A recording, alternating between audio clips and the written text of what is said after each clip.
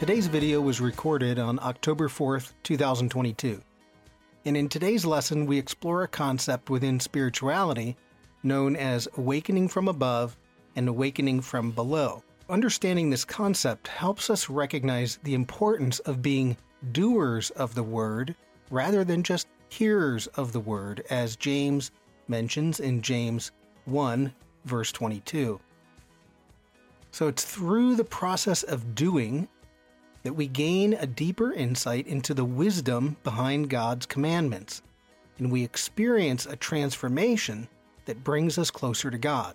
So in this way, when we make the commandments our own by doing them, we unleash the transformative power that lies in the Word of God. So instead of just an intellectual knowing of the commandments, we move into a deeper type of participatory knowing. And it's when we participate by doing the commandments that we gain that insight. This is what the book of Exodus shows us. Now, for today's lesson, I'm providing a diagram of a literary structure that exists in the final 15 chapters of Exodus. So you'll want to download that class handout so you can see the diagram as I'm explaining it.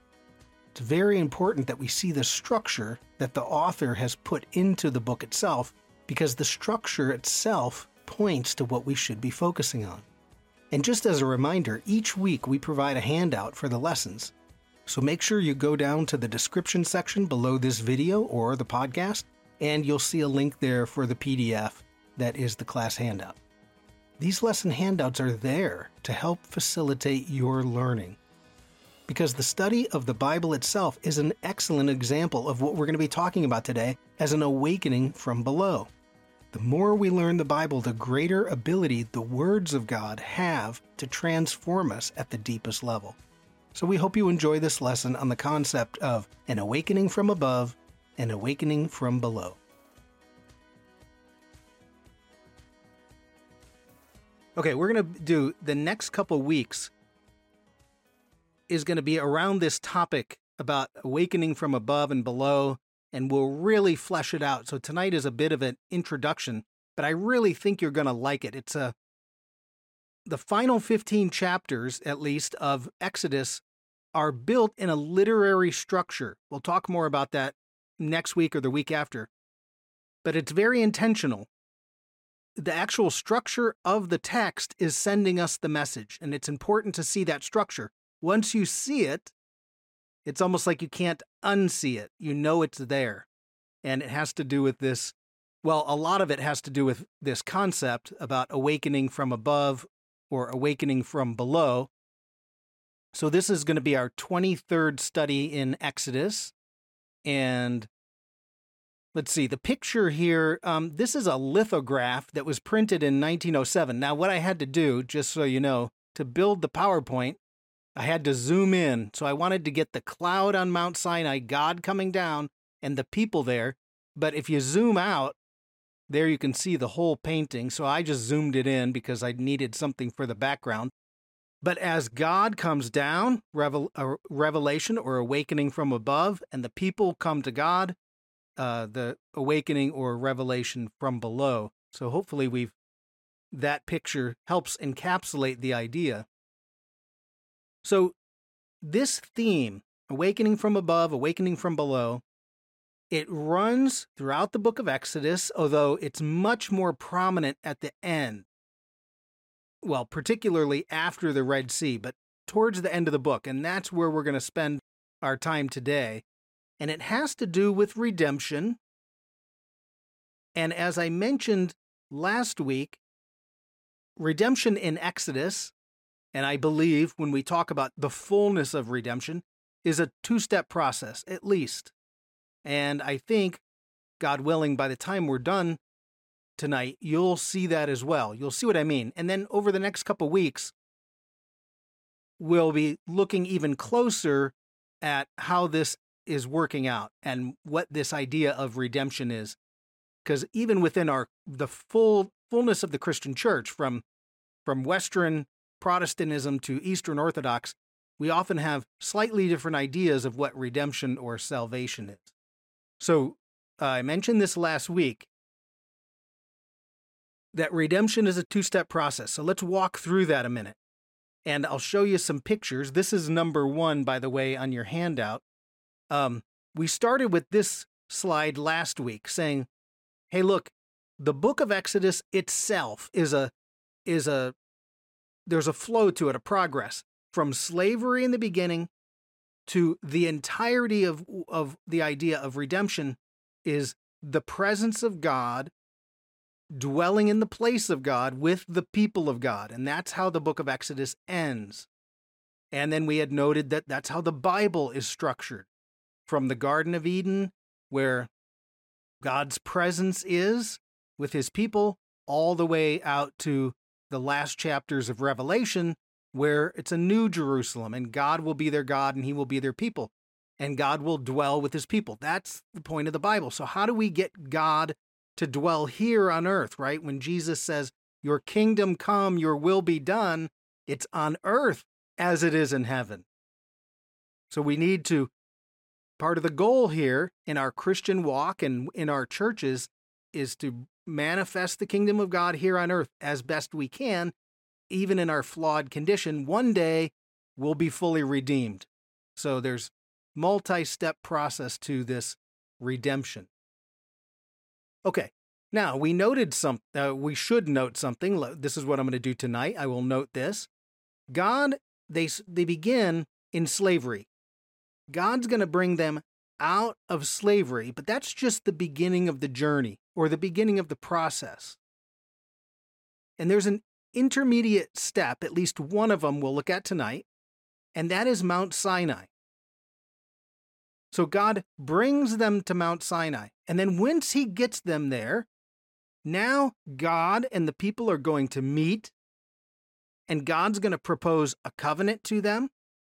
The people must accept the covenant, just like a marriage covenant. The people must accept. God doesn't force that upon them. And then even after they've seen everything that God has done and they've said yes to the covenant, what happens? Do they fully obey the commands? And the answer is no. So they've gone through all of this and seen God, right? They've seen God deliver them from Pharaoh. They've seen God bring them through the Red Sea. He meets them on the mountain, right? And all of that doesn't magically change the people.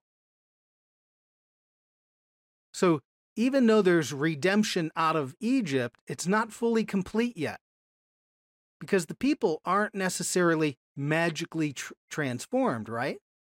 So what happens? What do the people end up doing? The golden calf.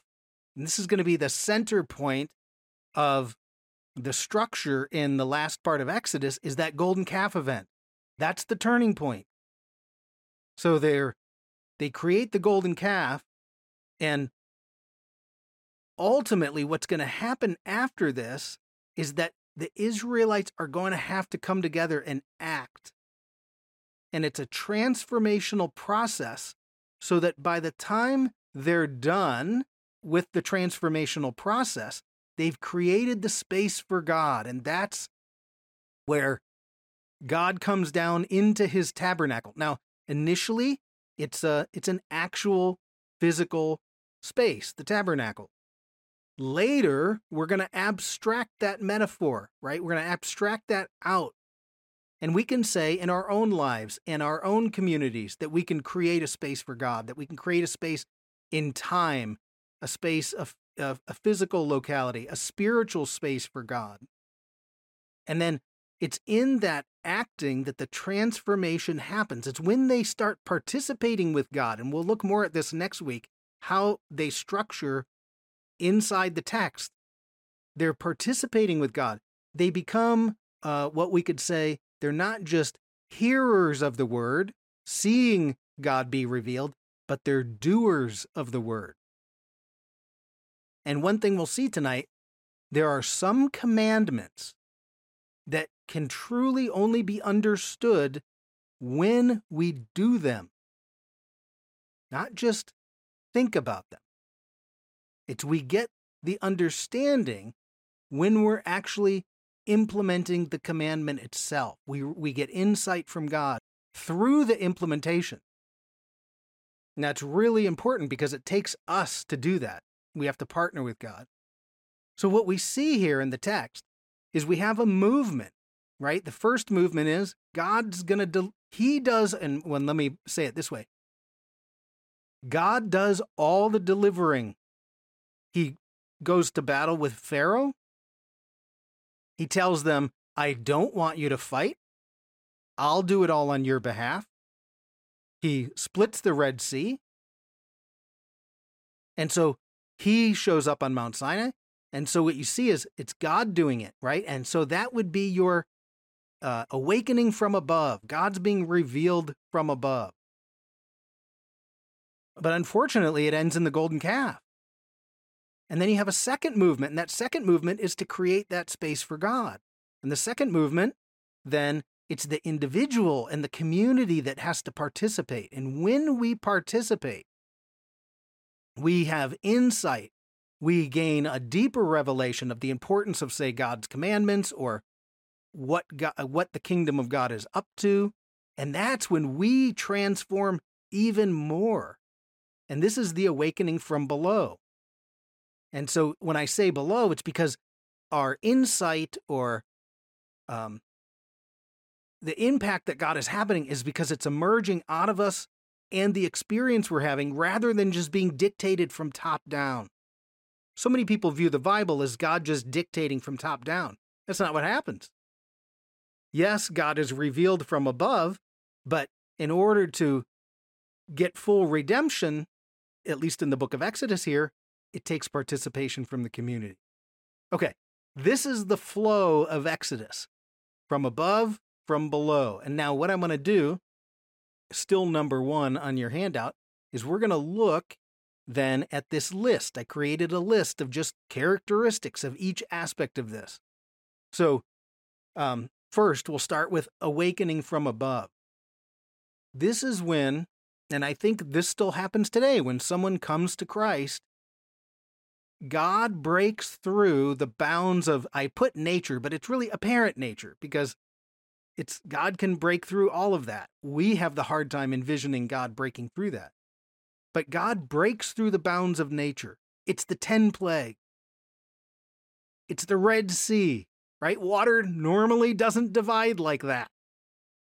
It's a pillar of smoke and a pillar of fire to lead you through the wilderness. It's fire on Mount Sinai coming down. There's even a point in the book of Exodus.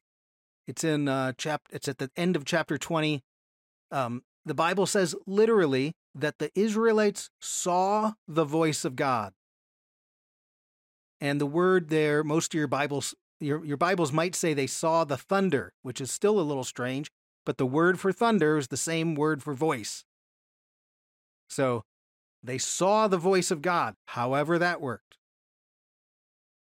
Okay, so that's how God breaks through in some way, shape, or form.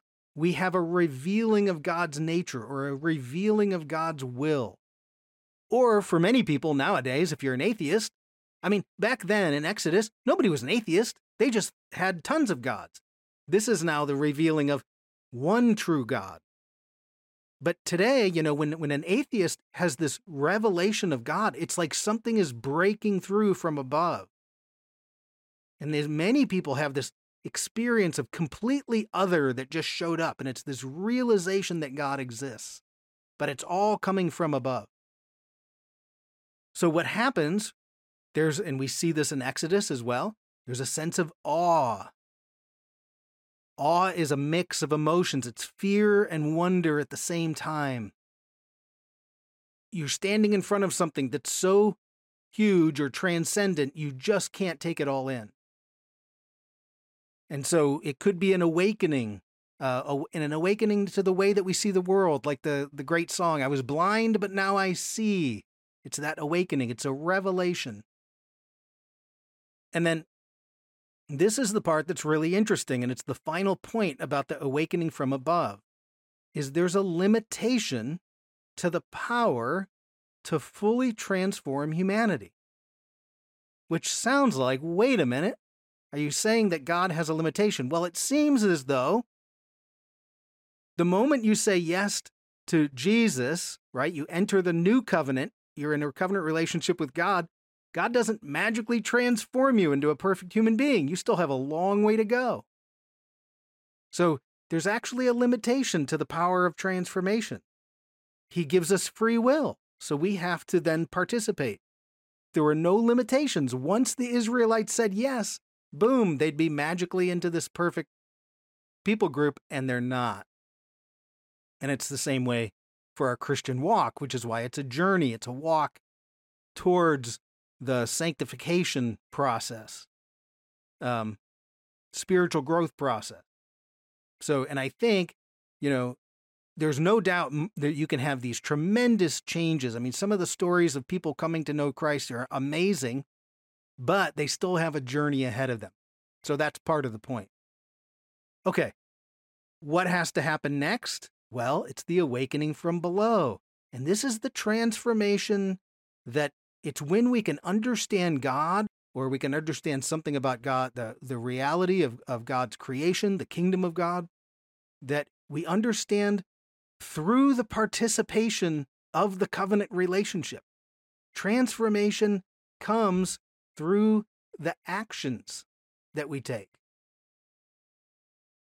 And I think if you think about this in your own walk, it's like being an observer of church, where you just show up every Sunday and you just kind of observe what's happening, or you're participating in the life of the church and you're serving and you're giving your time and you're giving your talents and you're giving, tithing is a big one, right? That's a transformative event when you actually walk through the action of giving.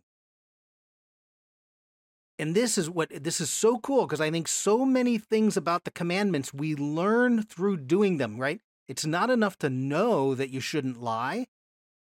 You learn the impact of not lying by actually not lying, right? By being truth-telling. The transformational power is in the action of doing truth-telling. So we have to practice truth-telling. And now, gracious truth-telling. You don't want to run around and point out every true thing about somebody. That's rude. You want to be gracious. But truth-telling is that you live in an integrated life. You have integrity. That's an internal process, and it makes us stronger. There's a transformational process. And we understand the importance of telling the truth by doing it. We participate in the divine plan. And for our New Testament language, it's the kingdom of God. The whole book of Acts is building that kingdom of God. It's a participatory event. So you engage, maybe somebody who became a Christian and then was kind of an observer at first and then started getting involved. We want to move people from the pews to being participants as volunteers. And usually when they do that, it's a transforming event. They begin to see the church differently than they did if they're just observing. So we're building the kingdom of God. Let's see. So the awakening from below, what we do is we learn about God through insight, through self-reflection. It's when we can see the actions and how they matter around us, right? Again, we build the kingdom just like Jesus teaches us to pray, your kingdom come, your will be done on earth. And faith, so much of faith is not just a belief in a proposition.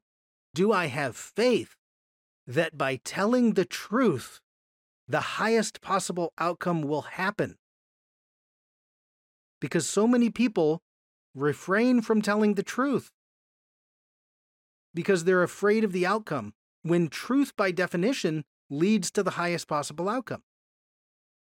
So faith is walking with God, having faith that when I forgive my enemy, that's the highest possible outcome.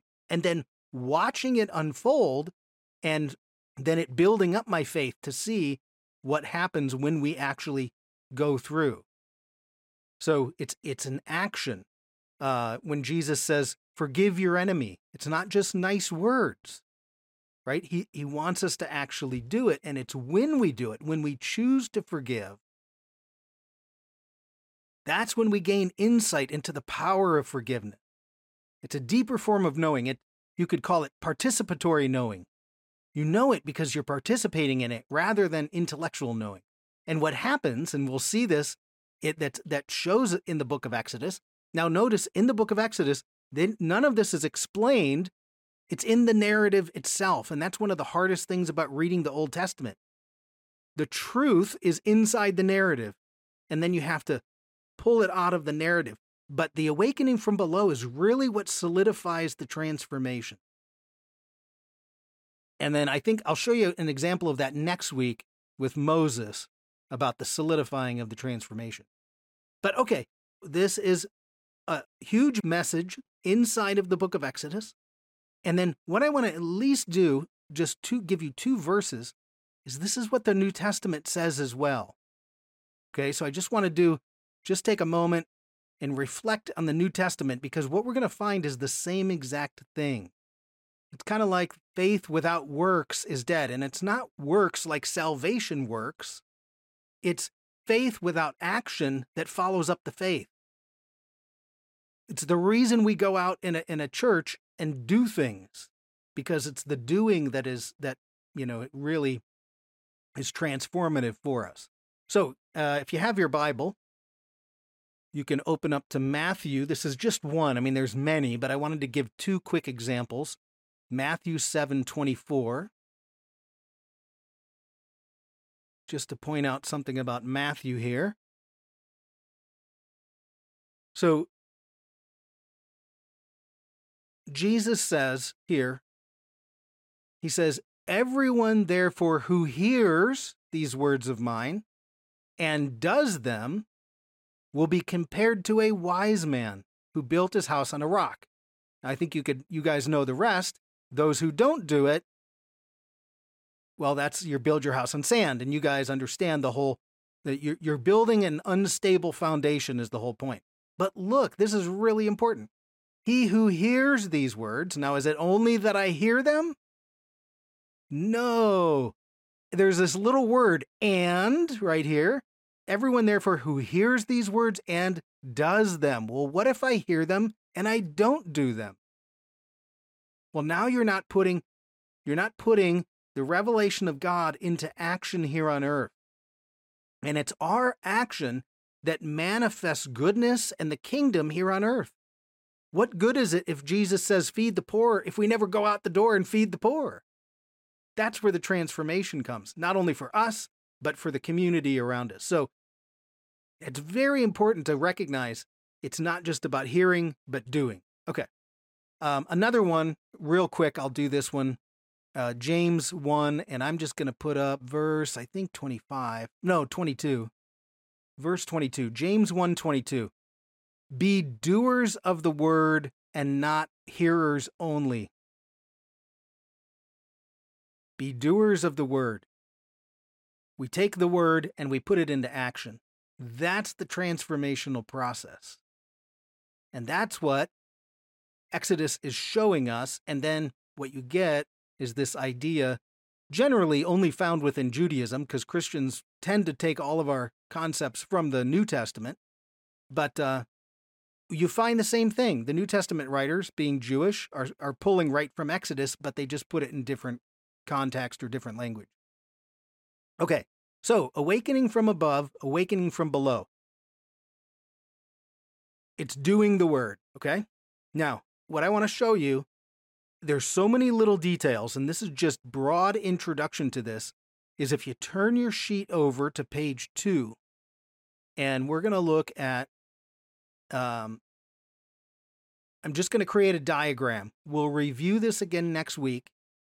It's a diagram of Exodus chapters 25 to 40. That's the last 15 chapters of Exodus. And as I mentioned earlier, there's a gigantic structure built into it's a literary device. It's called a chiasm. Now, I'm going to deal with this later, but it's called a chiasm. It's based off of the Greek letter chi, which is an X. And I'll do that. I'll talk more about that structure next week, but suffice to say, you will see it in a minute as it kind of shows up. And what it's going to do is visually give you the idea of awakening from above, awakening from below. So, Exodus 25 to 40, we find instructions for building the tabernacle, and we find it twice. That's, of course, what makes it painful to read, because you're like, why am I reading this stuff again? I just went through this. Is this God already giving me a test? You've got the diagram, but let me build it out and explain what's going on. So we start right at the end of chapter 24, leading into chapter 25. You have God's presence on Mount Sinai. The dark cloud, the fire, the smoke, and Moses enters into that presence to meet with God. That's what the text tells us. What we get, what comes out of that, are the tabernacle instructions. And what's important to note is these first set of tabernacle instructions are all from God. So what you find, and we'll look at this next week, the Lord said to Moses, the Lord said to Moses, the Lord said to Moses, the Lord said to Moses. It's all the Lord speaking. Then you get to the end of the tabernacle instructions. God gives instructions for the Sabbath. So again, the Lord is speaking. And now, unfortunately, what happens after that is we end up, and this is the kind of the turning point to our chiastic structure, is you end up with the golden calf incident. So the chiastic structure looks something like this. If you put an X on the screen, or if you put half an X. So the lines, the verses begin to match up. The verses from above end up matching the verses in below. So you get to the golden calf incident, there's a flipping, and now what happens? God leaves the picture. You no longer hear the Lord's thread. What you hear is Moses. Now Moses gives Sabbath instruction. Then comes the tabernacle instructions, and it's all Moses. And Moses said this, and Moses said that, and now you get the community participating. And the community is building it, and the community is doing this, and the community is donating the materials. And so you can see it's a complete inversion. And what happens at the very end, once they build the tabernacle and Moses blesses it, just like Genesis, the presence of God dwells, and the presence of God dwells so strongly in that tabernacle that Moses can't enter it. And so you can see, just from this picture, it's like you have on one side, the upper side, it's all God. He's giving all the instructions. He's doing all the work. That's the awakening from above. But they end up, it results in the golden calf. And now God wants to go, after the golden calf, God wants to destroy his people. Moses talks him out of it. And the next thing you know, Moses goes down, transformed in a way, transfigured. He's got the glowing face. And now Moses starts to lead the Israelites. Moses gives the instructions. The Israelites do the work. That's the awakening from below. It's their participation that brings on the transformation. At least this is how we can understand what's happening here. So we get that line that goes all the way down. It points at the golden calf. It inverts. This is what a chiastic structure looks like. And now you get the presence of God. So if you think about this concept enough, so much of life, the knowing is participatory, right? All day long, you could, it's like 10,000 hours of doing a job. You could read as many textbooks as you want, but until you start participating and doing it where you actually, that's the transformational power. And the same thing with God. God wants us to participate. Through that participation, we transform. Especially something like tithing, where people intellectually try to solve tithing. It's like, no, just do it. And then after you do it, then you begin to understand deeper what's going on. And So it's like we understand it by doing rather than by an intellectual exercise. Okay, now last thing, this is what I want to finish up with, is I want to look at one verse then, because this verse is going to help, well, this concept is going to help us understand the verse is going to help us understand the concept. So if you have your Bible, turn to Exodus 24:7. Okay, so Exodus 24:7, God has given them all of the book of the covenant. That's what we did last week, the commandments. Then Moses brings a sacrifice, and then he says to the people, okay, well, are we going to accept this covenant or not? And so here's what verse 7 says. Verse 7, he took the book of the covenant and he read it in the hearing of the people. And the people said, all the Lord has spoken, we will do, and we will hear. Now, your Bible probably says, we will obey. Same Hebrew word. But notice the order. We will do, we will hear. Now, this is on your handout, but it's something to note about the Hebrew word Shema means to hear. So they literally say, we will hear, even though it gets translated obey. Shema. It's the first word in the greatest commandment that Jesus says is that what's the greatest commandment? Shema Israel. Hear, O Israel, the Lord is our God, the Lord alone. That's the first word. So even today, your Jewish friends and neighbors call it the Shema. And Shema just means hear. So it's an interesting note. It's kind of a strange thing, but interesting to note. It's instructive. Rabbi Jonathan Sacks points this out all the time, that Judaism and the Hebrew Bible, the Old Testament, there's 613 commandments in the Torah, Genesis through Deuteronomy. And Judaism is a religion about doing, about obeying. But there's actually no singular word for obey. So you have all these commandments, and you have a religion about obedience, but no actual word for obey. The word is hear, Shema. And so there seems to be a deep connection between hearing God and obeying God.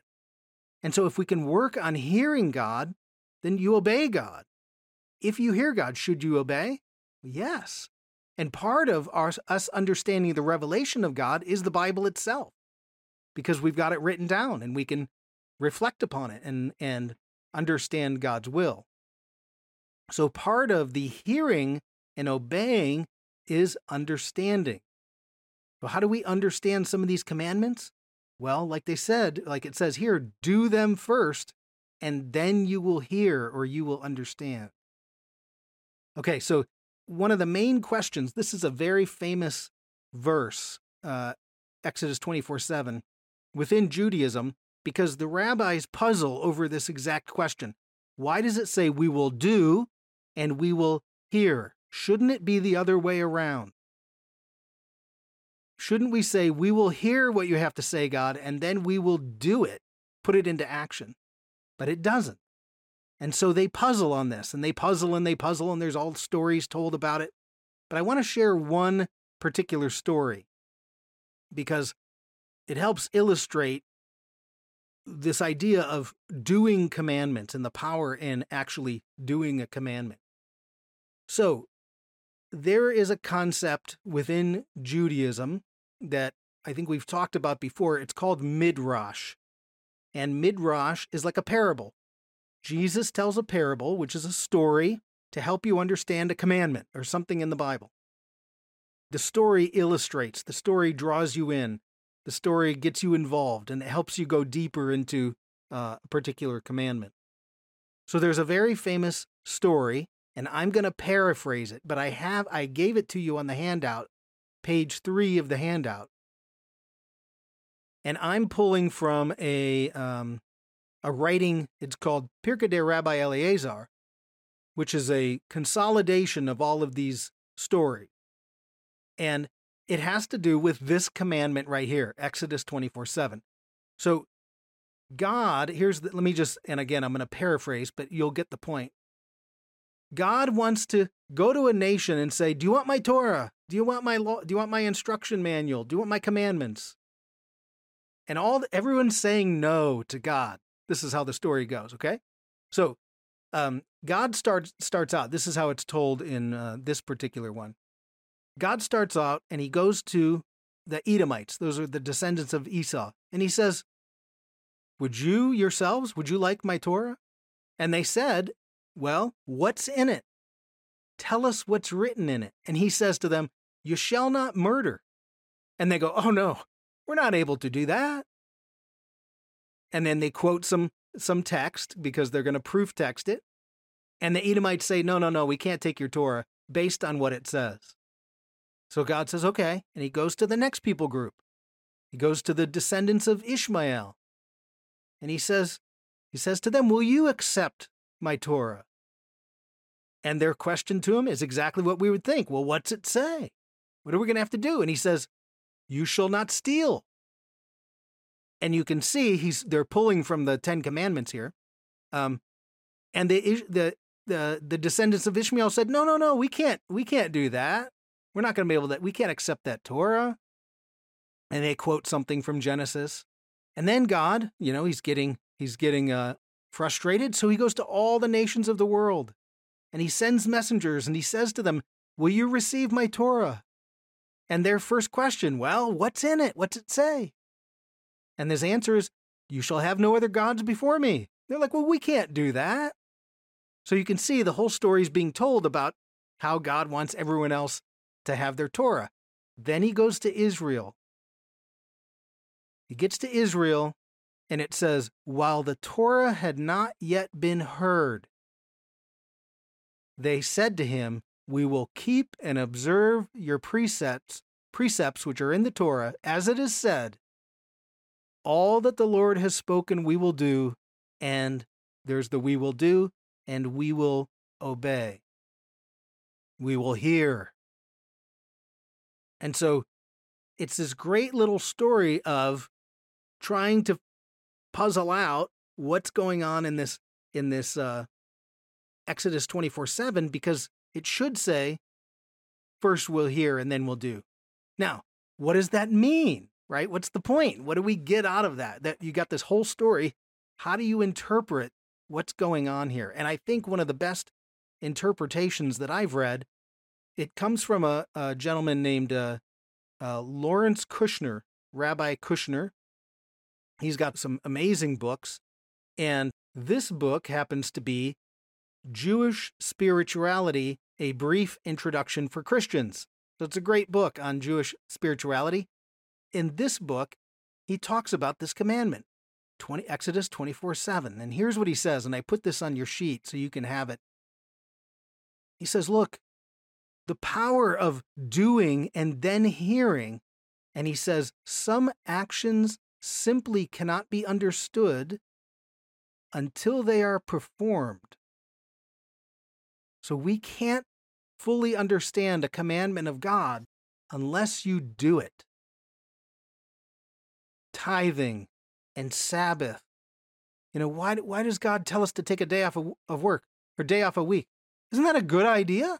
Don't most people say you got to cut things out of your life rather than add stuff into your life? Wouldn't a Sabbath be a pretty good idea for humanity instead of working ourselves to death? So, but when you do Sabbath with God, you create that space for God, and now you get a deep sense of the power and the wisdom behind that commandment, right? So some actions simply cannot be understood until they are performed. And then he says this, by doing, we understand.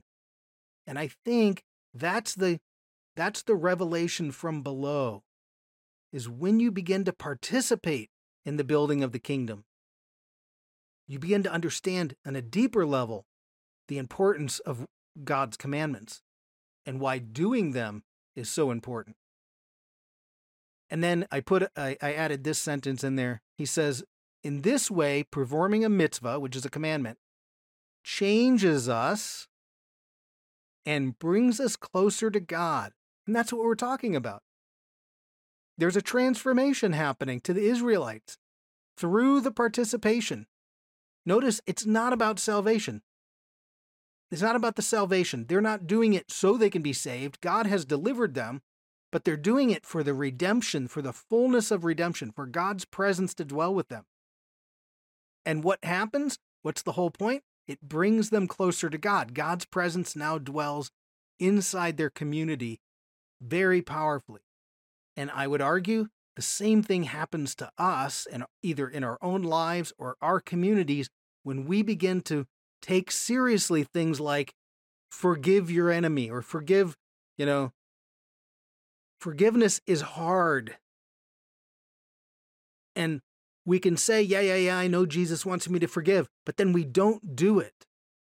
And it's the doing, it's through the practice of forgiveness that you begin to have the insight over the transformational power of something like forgiveness. And if we can't do that, then we're giving up something. And I think, while the world needs forgiveness nowadays, we have baseless hatred abounds, hatred for no reason. And the only antidote to that is to start choosing forgiveness. But it's through the choosing of forgiveness that we transform. So it brings us closer to God. Okay, so hopefully let me do a quick review. It's all about this model right here. It's all about that. Because what we don't notice when we read Exodus, say you read Exodus because you're trying to read your Bible through the year, you don't stop and pay attention to the nuances of the text. But if you can see that there's actually a structure, right? So we have an awakening from above where God is doing all the work, but it doesn't transform them, right? You can see the Lord said here, and God gave Sabbath instructions here. But the result is, we still built another god, the golden calf. And then once you start putting it all into place, you get the awakening from below where Moses and the people, and Moses is giving the instructions, and Moses blesses the end product. And now you get the presence of God dwelling powerfully in that tabernacle. That right there is the awakening from above, awakening from below. Now, we'll cover this again next week, and we'll look even deeper into these last 15 chapters at some of the things that are going on, because I think they help us highlight this. But it's something to consider. This is our Christian walk.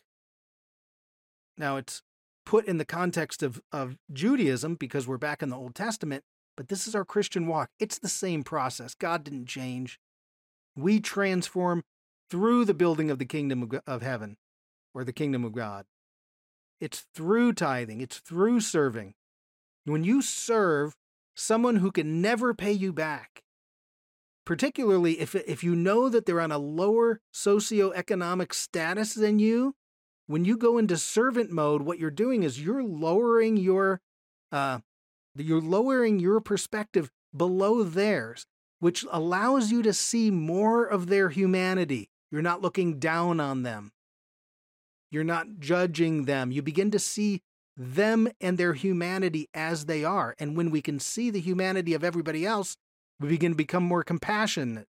We less judgmental. So go serve someone who can never pay you back just for the sake of serving, and you'll begin to see more of their humanity. Get to know them. Learn their story. And by doing that, it changes the way you view humanity, and it'll change you. That's what's happening, because your view is changing. So, awakening from above and below, it's a really powerful concept. We'll talk more about it over the next couple weeks.